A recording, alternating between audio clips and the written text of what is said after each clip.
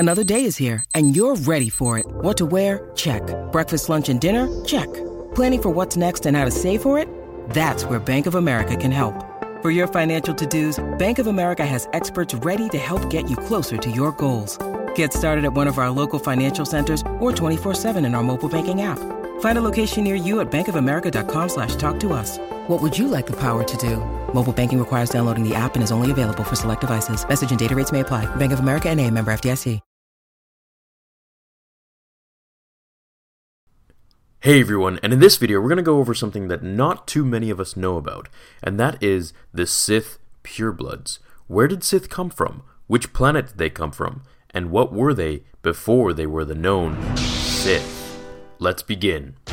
The Sith are well known throughout the galaxy, but as Obi-Wan explained to us, the old empire is many thousands of years old.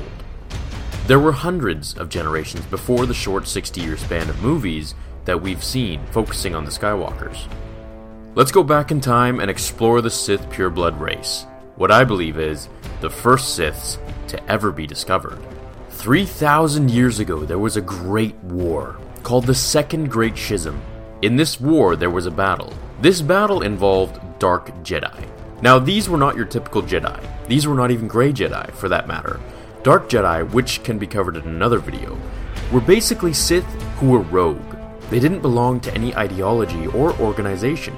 These Dark Jedi ran from the Republic after the war, and upon their escape they came across a planet called Korriban, the home planet of the original Sith species. They were surprised to find that the comparatively primitive species displayed knowledge of the dark side that the Jedi themselves had never encountered. These Dark Jedi decided to take the Sith and their knowledge from them. Though the Korriban natives struck back in an attempt to protect their dark side secrets and home world, they were ultimately outmatched by the superior training and technology of the invaders. The Sith were enslaved by their Dark Jedi overlords. Over hundreds of generations, the two groups intermingled and mixed offspring were produced. The Dark Jedi found that Sith society and culture suited their philosophy well. Before long, the elite ruling class of Korriban consisted almost entirely of hybridized offspring of the Dark Jedi and the High Priests of the Sith. This hybridization resulted in an ambitious, ruthless race with a natural strength in the Force. Native to their homeworld, one of their delicacies was blood soup. Another one of their ceremonial rituals was sacrificing live sentient beings, or animals, to the Sith deities, and use of ancient and arcane alchemy and magic. For the Sith, war and violence were just as much a part of the natural order of their life as peace and serenity were for the Jedi. Their social order was very rigid, and while many rose to the title of Sith Lord, only one, King Addus, attained the position of monarch. Another aspect of Sith culture was the creation of Sith holocrons. This recorded knowledge passed down through generations, originating from their first contact with the Rakata of the Infinite Empire. Genetically speaking, the term pureblood is an incorrect term, as all modern Sith are hybrids now, a product of the unions between the Dark Jedi and the original Sith race. However, the term is useful in distinguishing those who carry enough of the blood of the ancient race to still be evident in their features.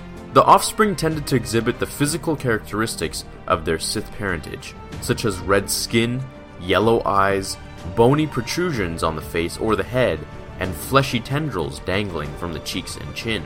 For a brief time, Sith blood was seen as a sign of weakness, but the modern empire believes purity of heritage carries the strength of the Force. Genetically speaking, true pureblood Sith are virtually extinct, but red skin is still the mark of a Force user who can trace his or her ancestry into antiquity. Thank you so much for watching this episode of Star Wars Theory, everyone.